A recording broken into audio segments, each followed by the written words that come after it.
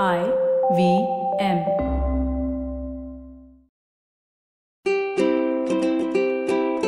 Hello and welcome to the Habit Coach Podcast, the bite-sized podcast filled with quick and easy actionable habits.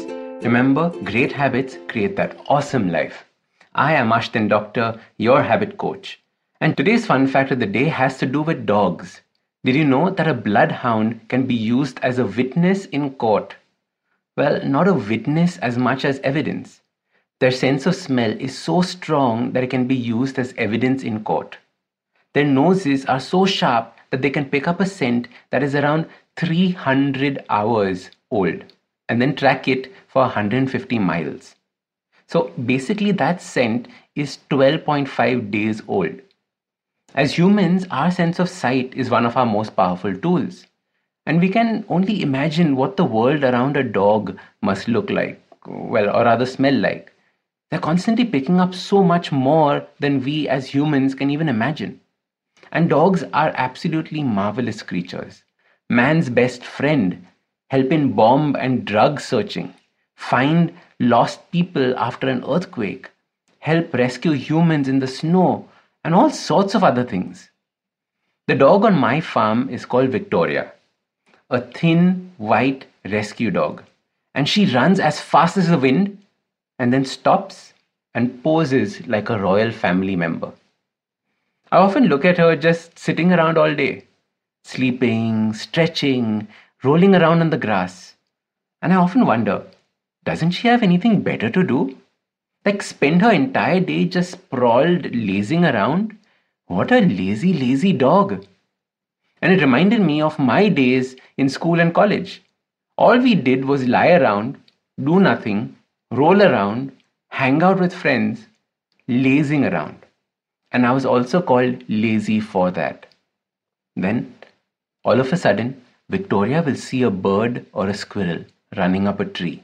And then, like a bullet, she's up, barking, and running after it. And for the next 20 minutes, her full focus is on that one task. Bark, bark, bark, bark, bark, growl, running here and there like the busiest person alive.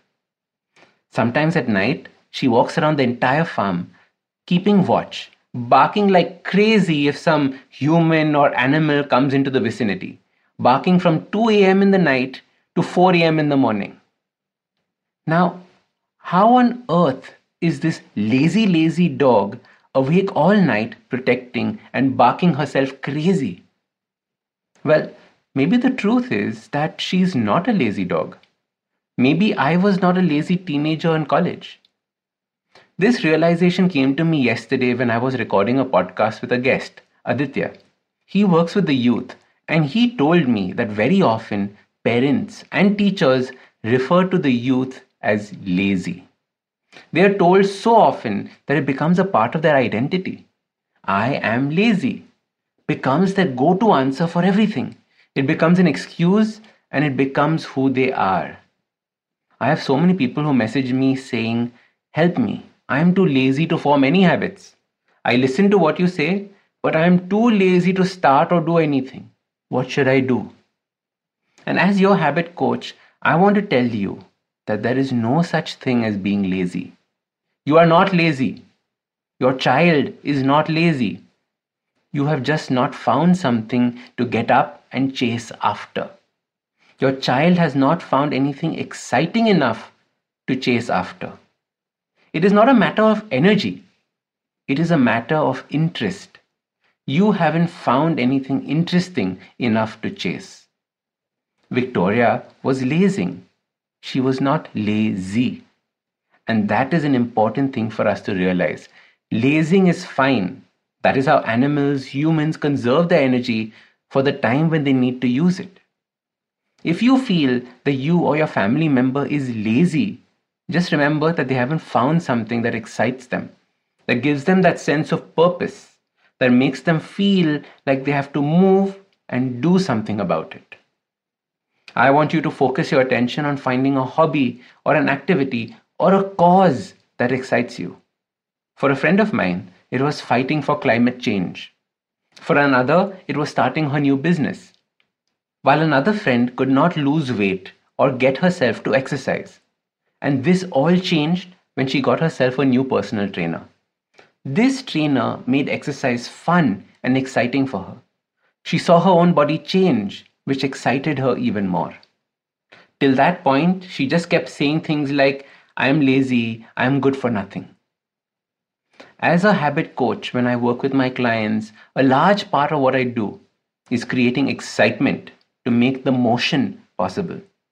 My clients were not lazy, they just didn't have anything exciting to do.